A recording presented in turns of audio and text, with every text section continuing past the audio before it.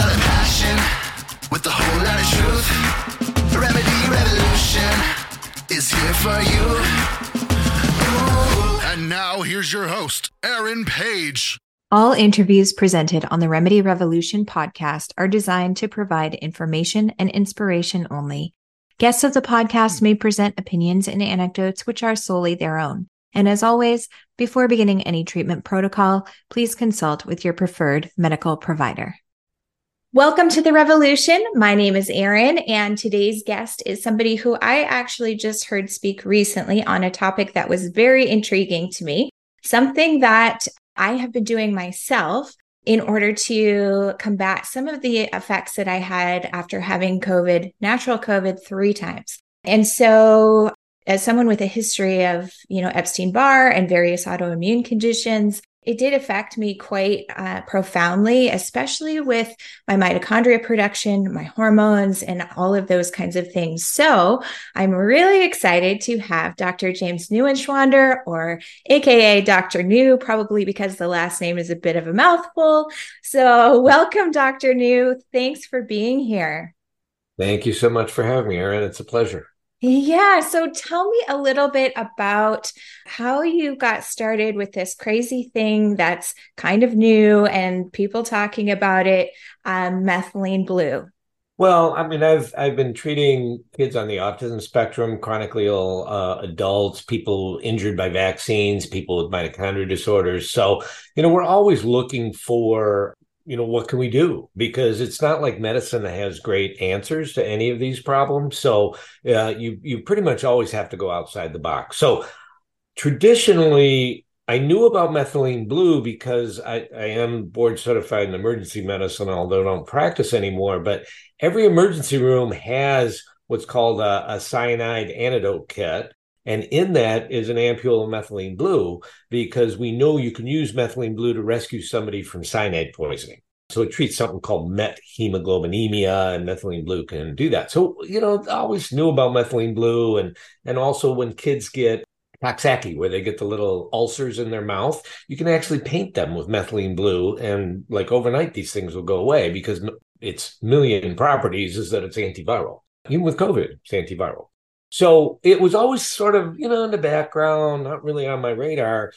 So one of the things I do is I treat Lyme disease, people with chronic Lyme. And a few years ago, a researcher took 1 million substances, pretty much everything on the medical formulary, and looked, did they have activity against Lyme and Lyme co-infections? And it turned out, particularly the stationary forms, these forms that are chronic, they don't divide, the antibiotics really don't work all that well on them.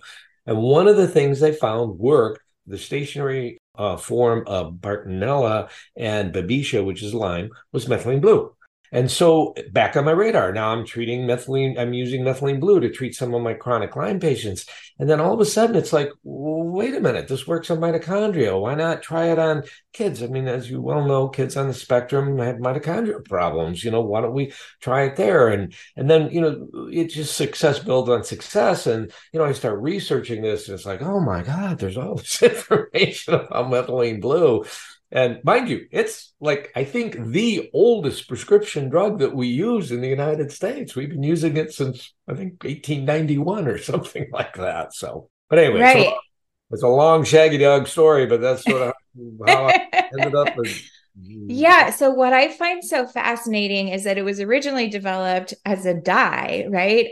And then they began using it as a medical dye on slides, if I'm not mistaken. So what was that origin like, and how did we evolve to how, we're utilizing methylene blue in medical applications now?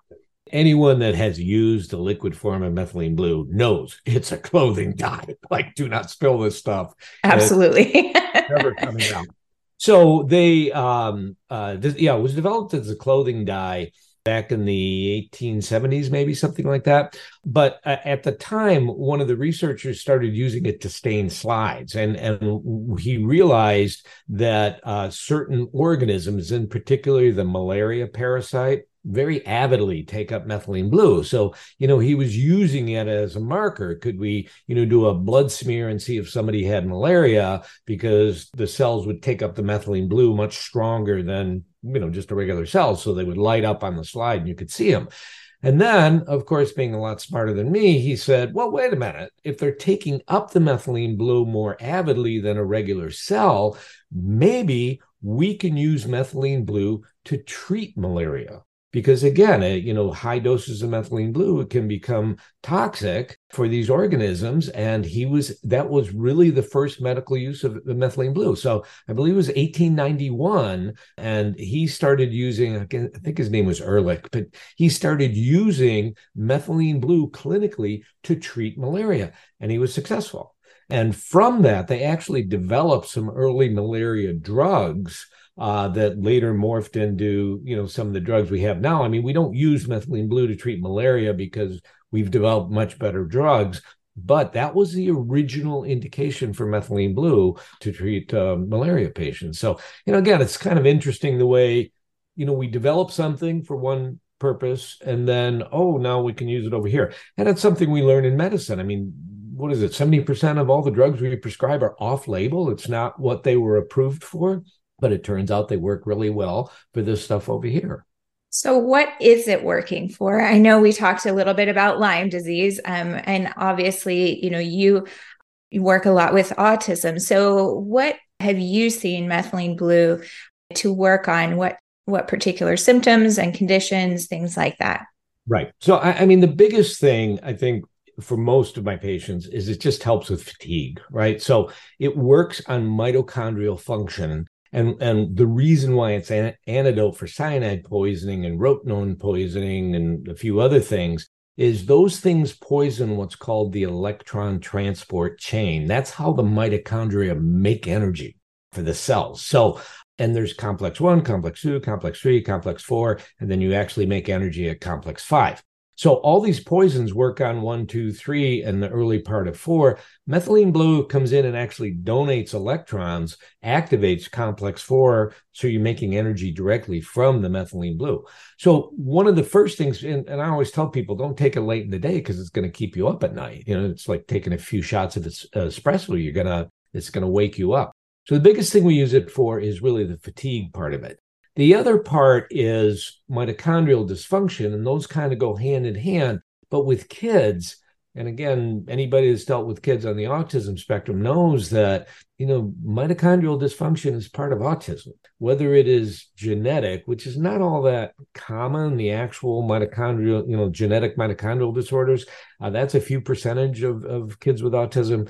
But a lot of kids have, we call them SNPs. They're just single variants in the genes in the mitochondrial pathways, and they don't make energy all that well. And then more importantly, most people that have, mitochondrial dysfunction, it's actually a type of poisoning. I mean, they have heavy metals, or they have pesticides, or some other compound is interfering with the mitochondria's ability to make energy. Now, this is where when you test kids on the autism spectrum, depending on which testing you're doing, it might be 30% of kids show signs of actual mitochondrial dysfunction. And a lot of it is because they don't detox very well.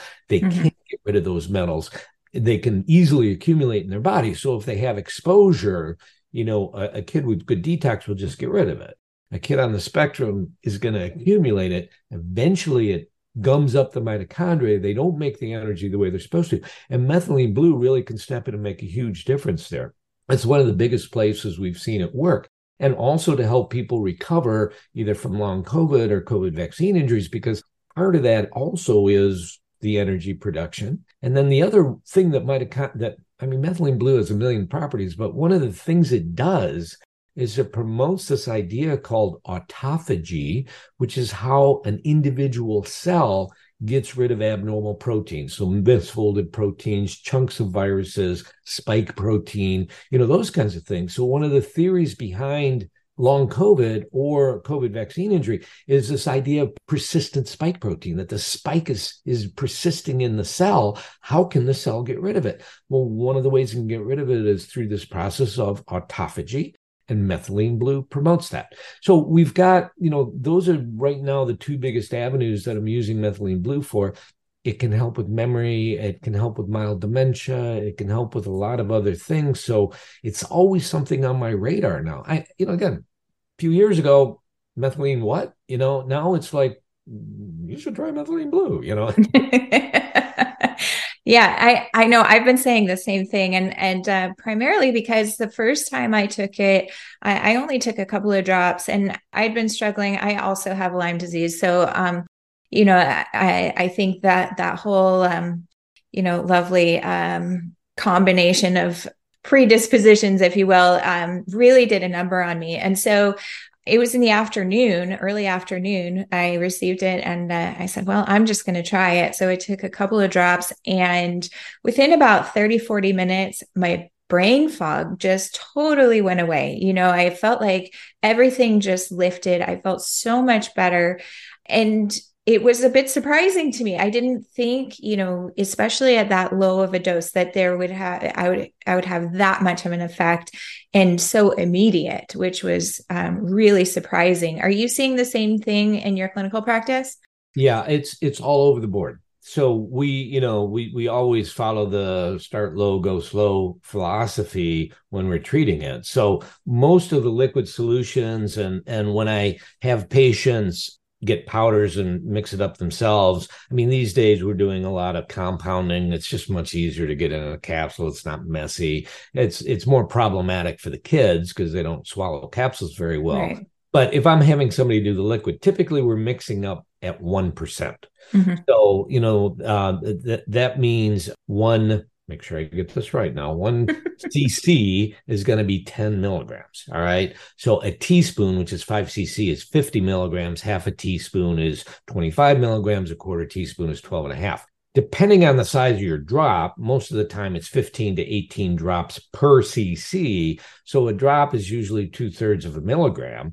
So if you're doing 2 or 3 drops, you're getting a couple milligrams. That's a pretty low dose, but that might be all you need. Right. When we're doing this IV stuff, rescuing people from sepsis or cyanide poisoning or whatever, we're doing 50 to 100 milligrams, and they're doing it like IV push, like, and that's obviously we don't do that at home, but still it's got such a huge safety profile. I know I had it in one of my slides. There's something called an LD50. What's the dose required to kill 50% of the animals you give it to? That's kind of one of the things that tell us how toxic something is. And the LD50 for humans is something like 1,500 milligrams per kilo of body weight or some ridiculous number. I mean, you'd have to take a dump truck for toxic, right? So it's very, very safe. I mean, there are other side effects, and I covered that in my talk about things you have to worry about. But you just start low, and most adults are managing with 25 milligrams a day. Again, if we're talking memory, more advanced dementia, if we're treating Bartonella, then I'm going to push it higher. Mm-hmm. I've had patients as high as 300 or 400 milligrams a day. Some of my really bad mitochondrial patients, but most people respond very well to 25 milligrams. And the other thing, I just want to plug in that one of the properties of methylene blue is that it's photodynamic, meaning that a certain wavelength of light, and this is 660 to 670, these are these red light devices that you see out there. That's the wavelength that they are. So that wavelength will activate the methylene blue. So even a few drops will become more effective. And you don't necessarily even have to have a red light device. Take your methylene blue and go outside, because that wavelength is in sunlight, right? So again, the photodynamic part of it will make it more effective without necessarily taking on more toxicity from a higher dose. Have you, and I could be totally wrong on this, but I've read about vitamin C being something that you should also take alongside methylene blue. Would that be accurate, or what are you seeing with that? The reason behind that is methylene blue, one of its gazillion properties is it's what's called a redox indicator. So oxidation reduction indicator. So in its blue state, it's oxidized. So you can actually take like sodium ascorbate or some form of vitamin C, mix it with your methylene blue, and eventually your methylene blue is going to go from blue to clear. All right. That's the point at which it's reduced. For methylene blue to do its magic in the body, it has to be reduced. Now, it's reduced in the body by something called NADPH. Don't ask me what it stands for. The H is hydrogen. I know that much. It's a niacin molecule that's important with energy production in the cell. But NADPH is what reduces methylene blue from the oxidized blue form to the reduced clear form. It's that reduced form that you need for all the magic of methylene blue in the body. So when we're talking about mitochondria, all that sort of stuff, we need that methylene blue in its reduced form. So the idea is if we take something like vitamin C, we'll add to that antioxidant benefit.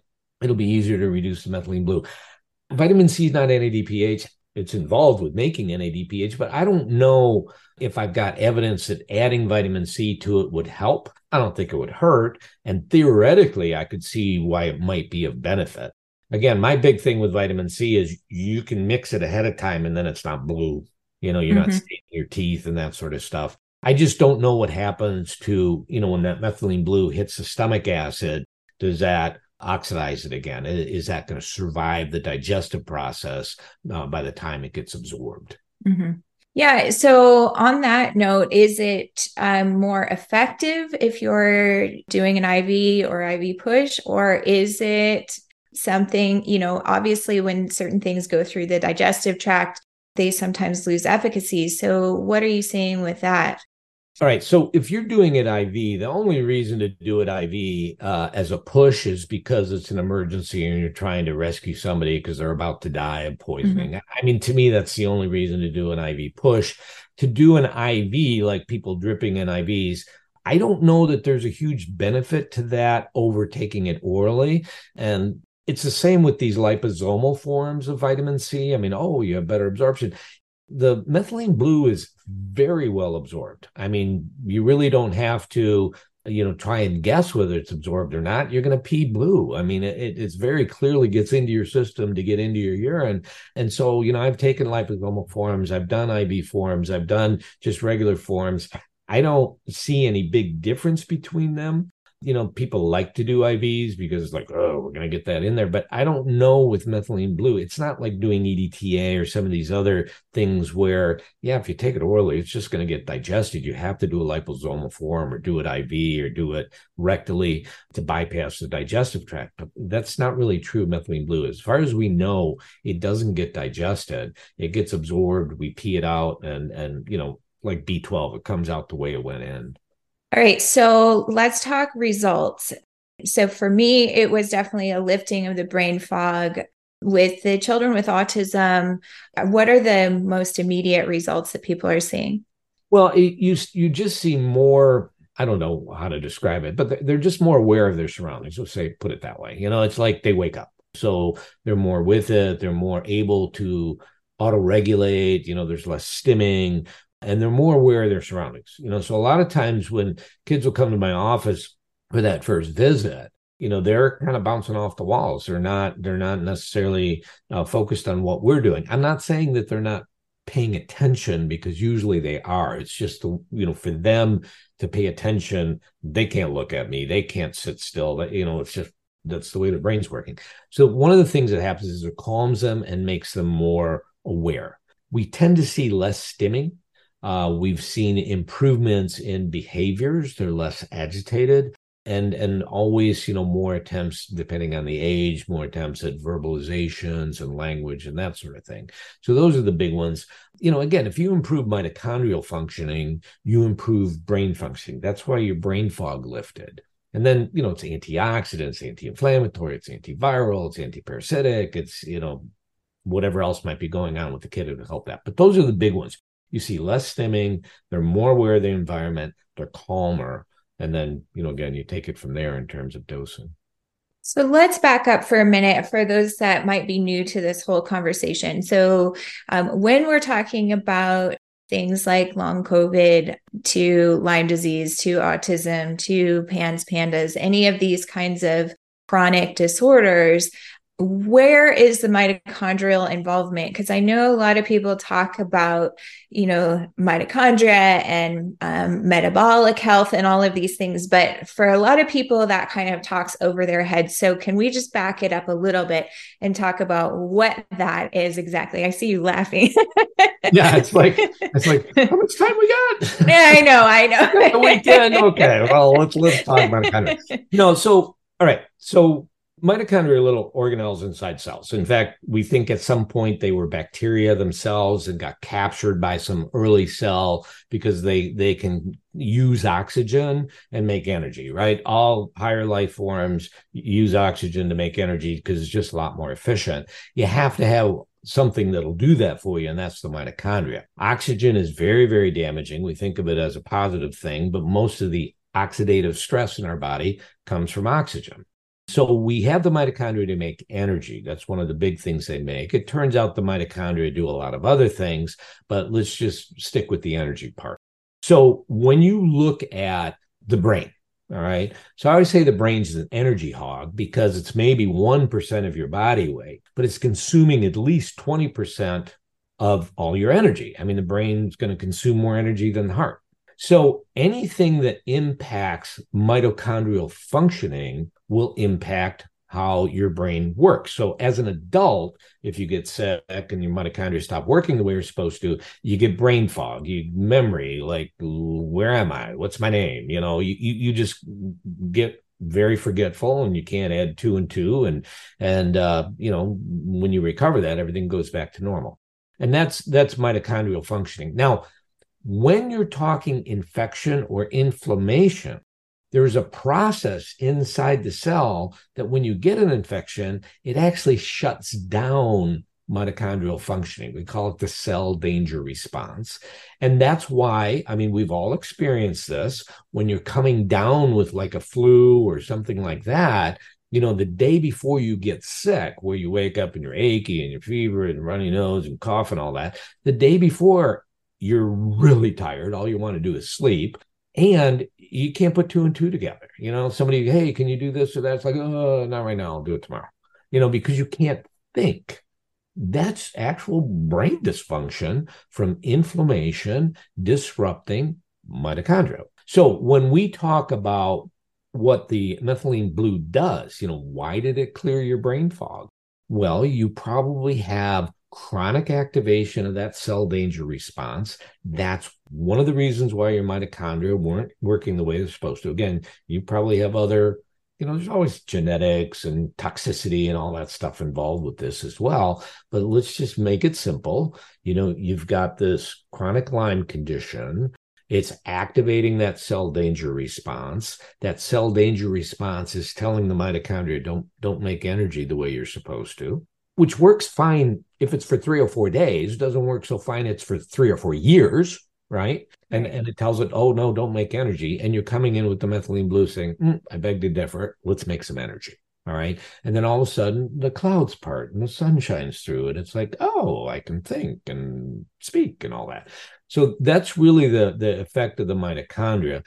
There's some great lectures. There's a guy named Bob Navio who has spoken on this. He's the one that came up with these concepts. I mean, the man needs to win a Nobel Prize for figuring this stuff out because it really explains all of chronic illness. When you look at what happens, people talk about, oh, I have oxidative stress. Oh, I have low glutathione. Oh, I have low vitamin D. Oh, I have this. Oh, I have that. Cell danger response, cell danger response, cell danger response, cell danger response. What are the symptoms of chronic Lyme? What are the symptoms of chronic mold? What are the symptoms of chronic whatever? Cell danger response, cell danger response. It explains about 80% of all the symptoms. And when you look at autism, list all the symptoms of autism. How many of those are from cell danger response? A lot. And that's why most of us that are dealing with biomedical approaches to autism are real familiar with mitochondrial function, real familiar with this concept of cell danger response. And this is a way to manipulate that, to sidestep. Obviously, the better way is fix the underlying problem, right? I don't think, we were designed so that we all have to take methylene blue and have red light shining in our faces all day long, right? I think that there might be something else going on in our environment that's messing up our ability to deal with this stuff. Lyme's been with us forever. I mean, the bioweapon theory is another issue, but, it's been with us forever. Why can't some people clear it? A lot of us have had it, and it's the same with COVID, right? I mean, everybody got it, and this tiny fraction of people died from it. Mm-hmm. Most people got it as a runny nose for a few days. What's the difference? And, cell danger response has a lot to do with that. So, yeah, this is just kind of a little aside, but it was so interesting to me how so many people expressed symptomatology that was so different with COVID. There were people who had more of the gut response, and then people who had more of the lung function disrupted. And like for me, it was body aches and crushing fatigue and night sweats and all of those kinds of things. But I never had any cough. I never had any lung issue, nothing like that, and I do think that my weakness was most likely in the mitochondria. And then, that spike protein just kind of took me down in a different way. So is that something that you've seen as well? All of these varying kind of symptom pictures of COVID? Yeah, we've seen, and again, it's I always say COVID and the COVID vaccine because the pathology is similar. I mean, right. The vaccine has some additional ingredients they have their own issues, but both of these things are going to give you lots of spike protein, and spike protein, if you inject spike protein all by itself into animals, it creates problems. So the thing about the virus is, where do you have these ACE receptors? So yes, you have ACE receptors in your lungs. Yes, you have ACE receptors in your circulation and your heart. Yes, you have ACE receptors in your gut. And my experience with COVID, and I had early Delta, like March of 2021. And yeah, I had fever. I had severe brain fog and severe fatigue. And I probably slept 22 out of 24 hours, And so it was the same experience you had. I mean, after 2 days, it was like, this brain fog better get better because, I'm supposed to see patients remotely in 2 or 3 days. I don't even know what day it is. I can't see patients. I need my brain. And it cleared after 3 days. It cleared. And it was just, that's how the cell danger response is supposed to work, right? I'm supposed to go to bed and sleep because that's how our immune system recharges and we deal with this stuff. But yeah, and this was always the $1 million question is, is it invading the lungs of these people? Because it was the lungs that killed people, right? It was when you got that viral pneumonia that you set off the cytokine storm, and then you got overwhelming sepsis and you died. And that's also why aggressive early treatment was so important.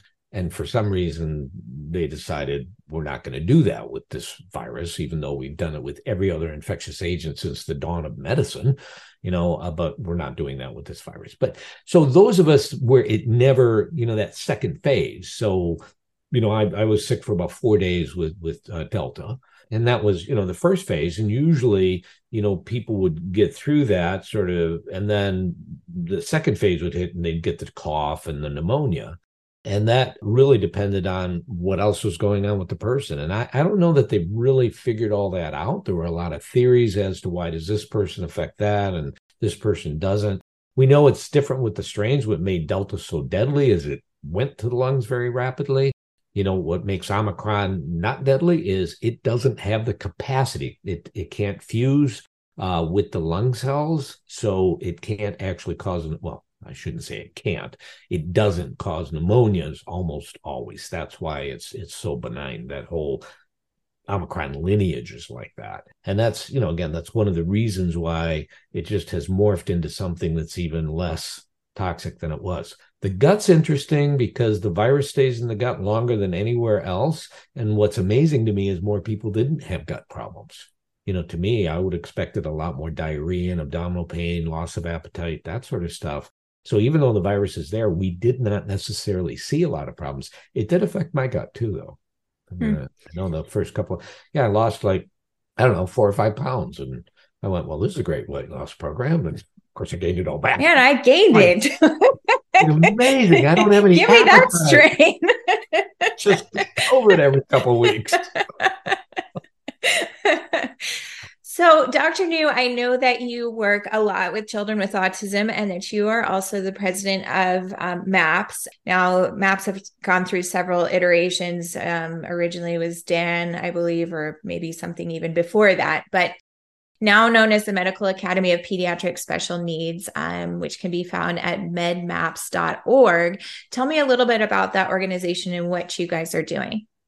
Sure. Yeah. So originally there was Dan. There was Defeat Autism Now, and Dan was the brainchild of a few of the pioneers of biomedical treatment, the Bernie Rimlands of the world that said this is not a psychiatric disorder. This is a biochemical problem. So he got together people like Sid Baker and some of the biochemistry guys that were doing the research, and they started this. And the idea behind Dan was we're going to bring together researchers, parents, and practitioners. All right. So put everybody in the room, come up with some ideas, because we had no idea what we were doing. Right. I mean, we got all these kids, the numbers are exploding. What the heck's going on? And then what do you do about it? So that was the idea behind Dan. Dan fell apart. Having been involved with a lot of organizations, they all like to implode. It's like there's all this infighting. And so Dan ended up falling apart. And so MAPS was born out of those ashes. And the idea behind MAPS is it was mainly practitioner oriented. And, let's present the latest evidence, the latest science-based evidence on how to treat kids on the spectrum. That was the idea behind it. So it was autism, ADD, neurodevelopmental delay, seizure disorders, that sort of stuff. Now, when I took it over, we sort of expanded it to just say MAPS should be the go-to place for integrative pediatrics, period, right? Because the health of kids, God bless my pediatric colleagues, but the health of kids has just gone down the toilet. I mean, under the tutelage of the American Academy of Pediatrics, it's gotten worse. It's gotten much, much worse than what it was even when I graduated from medical school in 1985. All right. So it's just really been horrible. So what's going on? Well, we don't know, but that's what we try to figure out. We try to figure out how can we evaluate the kid sitting in front of us, regardless of what's going on. Right? Do they have autism? Do they have asthma? Do they have eczema? Do they have gut problems? Are they rashy? Do they have allergies? What's going on with this kid? My kid's had 5 ear infections. Why? So that's part of what MAPS is all about. So we train clinicians, so MDs, DEOs, nurse practitioners, naturopaths, chiropractors, nutritionists, dietitians, basically if you're seeing kids and you have a certificate hanging on the wall that says you have some sort of license, then you're welcome at MAPS. So that's what we're doing right now. We are in the process of partnering with parent organizations. So even for those, medmaps.org is our website. If you go there, and register, you become part of the family. And if you're a practitioner, we have a fellowship. We sort of teach all these concepts. We do 2 conferences a year. We just did our fall conference 2 weeks ago, 1 week ago. I don't know. I think it was 2. Yeah, a couple weeks ago. The weekend after Labor Day, whenever that was. I've been to a few places since then, so I'm a little bit travel weary. But so we do one in the spring. Usually it's over St. Patty's Day. So our next one's going to be in Charlotte, I believe the 14th through 16th of March or something like that. And then we do one, and that one's on the East Coast. So it's going to be in Charlotte next year. And then we do a West Coast conference. The last one we did was in Scottsdale. And again, we're trying to bring together people. It's a 3-day conference. The first day we do our sort of, hey, this is intro to MAPS. This is what we're going to cover. We do the first and the last course of the fellowship. And then for 3 days, we do whatever the topic might be. This particular topic was on mold toxicity and then toxicity in general. So very well received, a big problem. So that's what we do. And then like I said, we're partnering with other organizations. So we're partnering with the Mind People in Australia. They have a great website. They do parent education. We're partnering with Documenting Hope. They were having a conference in November down in Orlando. So we're trying to reach out and partner with other organizations. And then we're looking at, we're going to be presenting at the Lyme Association, ILADS meeting on pediatric Lyme. We're trying to partner with the FLCCC on, the pediatric aspects of COVID, long COVID vaccine injuries. and trying to partner with A4M. They're doing some pediatric conferences, and it's like, well, we can certainly come in and offer that piece. So we're really trying to position MAPS to be like the go-to place for integrative pediatrics. And then we do have a fellowship program. We keep a list of all our practitioners. So our website is functioning. So you can actually go there and look at people that have been to MAPS conferences, people that are MAPS fellows, and we're trying to get it so that it lets people know, what level of education they've had with MAPS. Because some people have been to one conference, some people like me have been there since 2012 when we started it up. So that's where we're at now. And it's really nice because it's just a different energy than what it was. So anybody that's been to a MAPS conference should come back, because it's just a completely different energy, very exciting. There's a lot of community involved there. It's more like a family than anything else. So even when we bicker, it's like bickering in your family. We're not stabbing each other in the back. And we're all there because we're trying to figure out better ways to treat our kids. Treat the ones that have the symptoms and then figure out ways to stop it from happening in the first place, right? Because there are reasons why our kids are getting sicker. What can we do about that? Like I said, we shouldn't even have to have a conversation on methylene blue unless you want to say, hey, I just ate too many hot dogs at the baseball game. What can I do about that? I'll take some methylene blue. But outside of that, why should we be talking antidotes? We should be talking solutions so that you don't need the antidote in the first place. Yeah, absolutely. So I'm a practicing homeopath. About 80% of my clients are children with autism, PANS and PANDAS. And that stemmed out of my own son's diagnosis about 10 years ago. And by the way, he's completely unvaccinated. So, there was a lot of, especially at that time, a lot of talk about autism correlation with vaccines, PANS, PANDAS, same thing.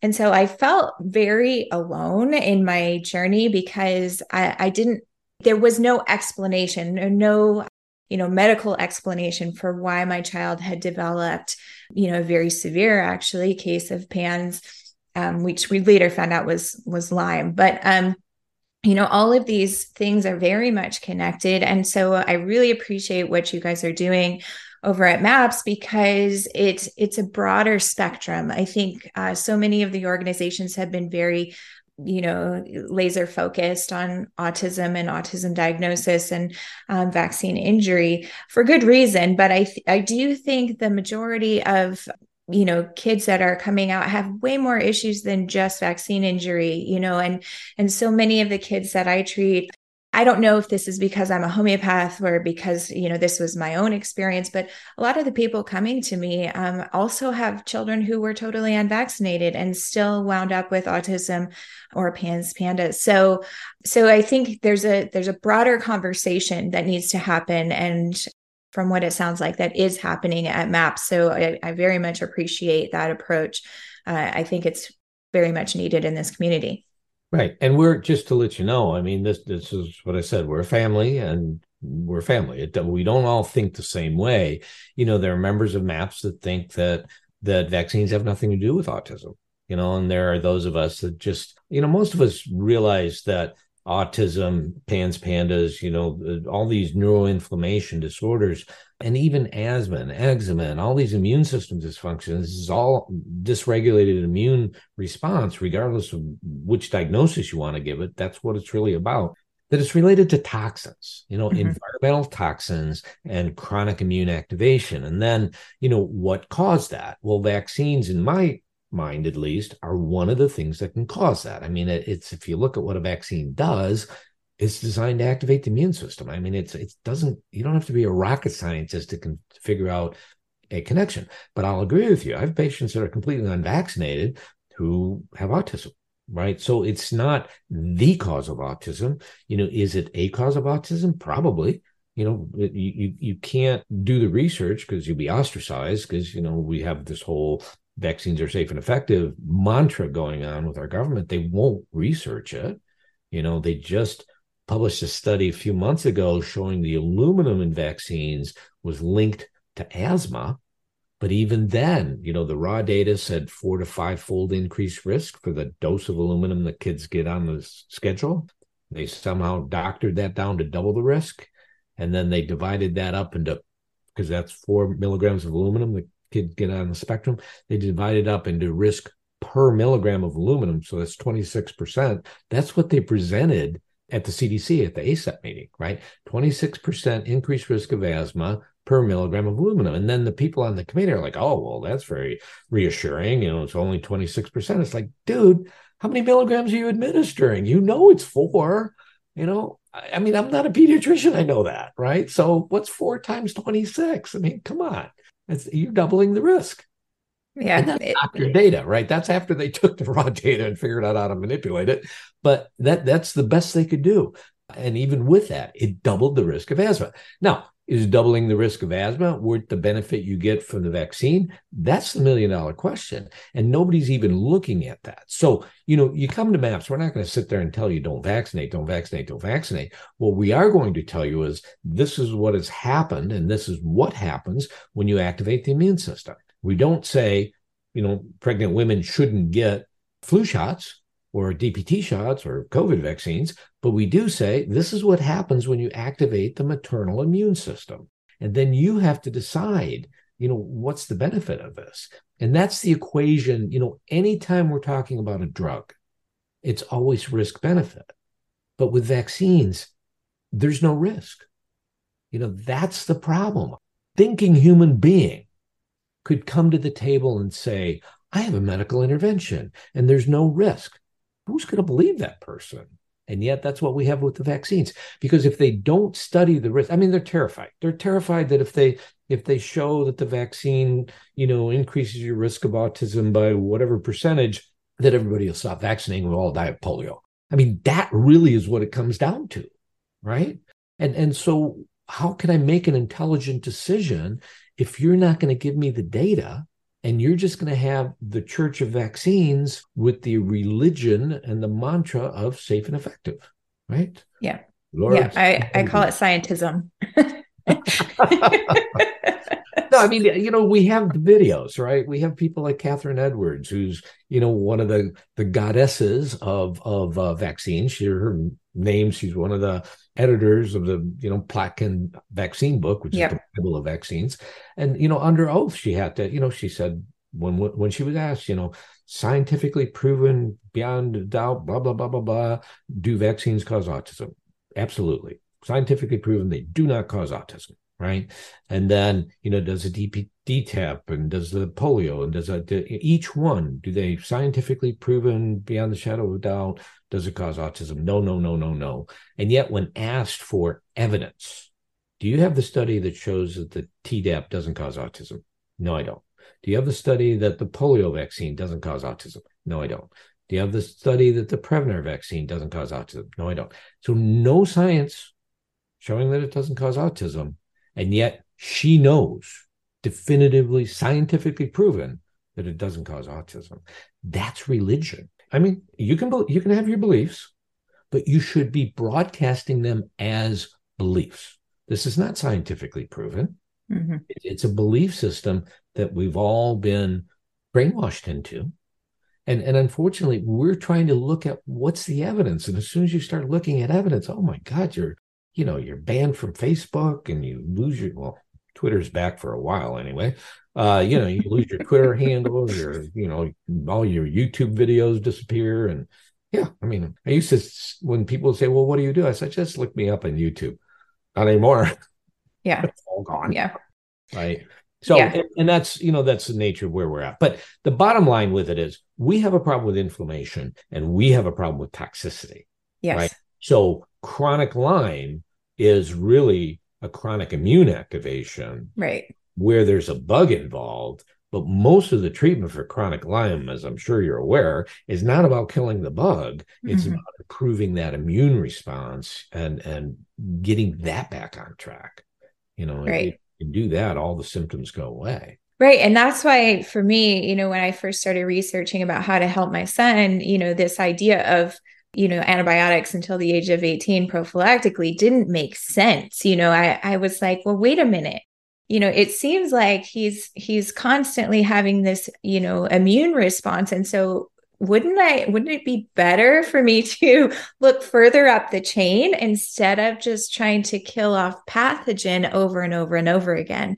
And, I've honestly seen, I run a fairly large Facebook group of parents. And, I've seen a lot of that, people who go into this, with a very rigid kind of perspective of, we'll just treat it with antibiotics. And unfortunately, without the, reconstruction of the gut microbiome, without the reconstruction of, the immune system on board, they're not getting anywhere, unfortunately. And this is where I come from, because I always say I'm the schizophrenic tree hugging doctor, because I do prescribe antibiotics. Sorry, but I do. But I don't think that that's the solution, and the reason why I prescribe antibiotics, like chronic Lyme. Like, why on God's earth would you prescribe antibiotics for chronic Lyme? Why? Because I've had people come to my office and I put them on a month of antibiotics and 10 years of symptoms go away. Mm-hmm. All right. Mm-hmm. So why wouldn't I offer that to my patient if it's within my power to do that? Now, I know that that's not the only thing I'm going to do, but I have that to offer. And it's the same with PANS and PANDAS. If it's viral and I use an antiviral and the kid gets better, I use an antibiotic because it's strep or it's Lyme or something like that, and the kid gets better, then to me that's worthwhile. But I understand that's not the solution. It's right. A Band-Aid for the problem, and you still have to get under the surface. And you're right. It's almost always the gut that we're working on to rebalance the immune response, because the immune system lives in that gut. So we're trying to rebalance that immune response. And by doing that, we can keep things under control. One of the things that I preach is all the things that we use for Lyme for kids will screw up the gut, except methylene blue. Yeah, methylene blue, unless you give really high doses, doesn't mess with the gut ecosystem.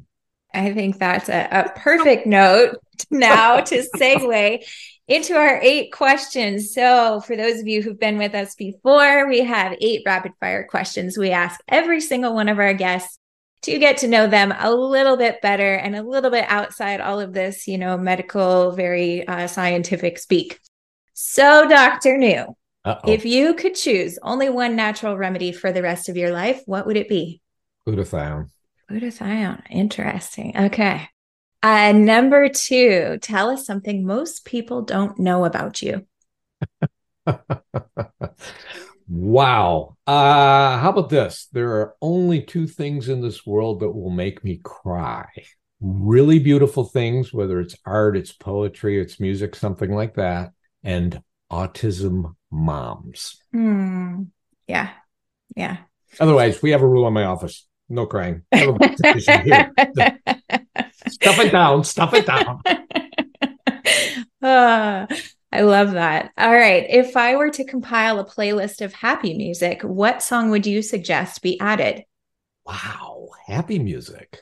I think anything by the Monkees. How's that? Go back to the 60s. Get some of that bippy happy music. Absolutely. I love it. All right. So what is your favorite guilty pleasure? Oh, my God. It's actually really good tequila. That's hilarious. I can't afford it very often, but well, one of these days that happens to be one of the only things I indulge in, maybe once or twice a month or so, but not very often. All right. Okay. What's the most influential book you've ever read? That's so hard because it's like, what part of my life are we talking about here? Because if you're talking like, it probably has to be a book on relationships called Getting the Love You Want. This was the guy that was supposed to be Oprah's psychologist guy until his wife said, no, you're not going on TV. So, but it's one of the best books on relationships. And the reason for that is it's helped me immensely personally. But most of my patients, I mean, you have what's the divorce rate for parents with kids on the autism spectrum? And the kid, that's, no, that's part of the pathology with the kid too. So it's one of the best books ever written on relationships, and it's one of the things that transformed my life. There's a million other books. I that's an unfair question. I know. I actually would have struggled with that question myself. So, all right. What does the word revolution mean to you? To me, revolution is something that detoxifies a steady state that doesn't work, and it is, whether it's a thought revolution, it's a treatment revolution, or it's a guns a-blazing revolution. It's what happens on a regular basis when things get stuck in a mode that doesn't work. And unfortunately, that's where we're at right now. Yeah. Yeah. And then what does the word remedy mean to you? Wow. These are good questions. Make me think. I know it's early for those of you listening. A remedy in my world is something that will assist the body, and by the body I mean body, mind, spirit, to move in the direction that it's supposed to move in. A remedy doesn't necessarily mean I'm going to take something that's going to get rid of all my symptoms, nor does a remedy necessarily mean that it's going to cure me of all my symptoms. So if I have terminal cancer and I'm terrified of dying, and somebody says, oh, you should do psilocybin. So the psilocybin is going to do nothing for my terminal cancer. I'm still going to die of cancer, but it'll give me a completely different outlook on my life and where I'm at and my fear of dying. That's a remedy, right? So that's what it means to me. To me, it's never something that's there to cure. It's there to work with the body, mind, spirit to move us to where we're supposed to go. It's like a homeopath speaking. Hey, I trained in homeopathy. I don't use it personally, but I did train it. If you could impart one piece of wisdom onto our listeners, what would that be? Do your research, learn for yourself. Don't trust me. Don't trust anybody out there. We're speaking from our own biases, from what we've learned, from our, most of us, fortunately, I have a wife that beats me up every day, but, most of us don't realize what we don't realize. Most of us have, first of all, we tend to have big egos, but we think we know things simply because we've always said it. And my wife's one of those people that says, really? Where'd you learn that? And then I have to go prove it. And then I go, well, holy crap, that's not true. Right. So, don't trust what we say. Don't trust what you read in a book. Do your own research. The beautiful thing about the internet is, there's PubMed. There are places where you can get journal articles that you can read. Now you got to figure out what's crap and what isn't. And that's another story. But, use that inner voice, that discernment that we all have. I was just listening to an interview they had on the High Wire yesterday with the guy from Big and Rich. I just listened to that yesterday. What a great interview. Yeah. I love that man. I'm trying to get all my money to his bank. Anyway, so this was one of the things he said is he prays every day for discernment, right? And that's one of the things that I think is very helpful, that we all have this inner voice that, we read something, we hear something, and this little voice inside our head says, that doesn't sound quite right? Research it, look at it, and read both sides. That's the other thing that, especially people on my side of the fence, they're just going to go research things to support their point of view. That's not research. You really have to read both sides. Yeah, absolutely. I think that's just such amazing advice, especially in today's era. I think it's more important now than ever before. Well, Dr. New, thank you so much for coming on to the Remedy Revolution. We always appreciate all of your expertise and advice, and some fun little tidbits there at the end. For those of you looking for more information about MAPS, please visit medmaps.org. Dr. New practices in Ann Arbor, Michigan, and his website is bioenergymedicalcenter.com. Thank you so much, Dr. New. Thanks, everybody, for listening. Take care.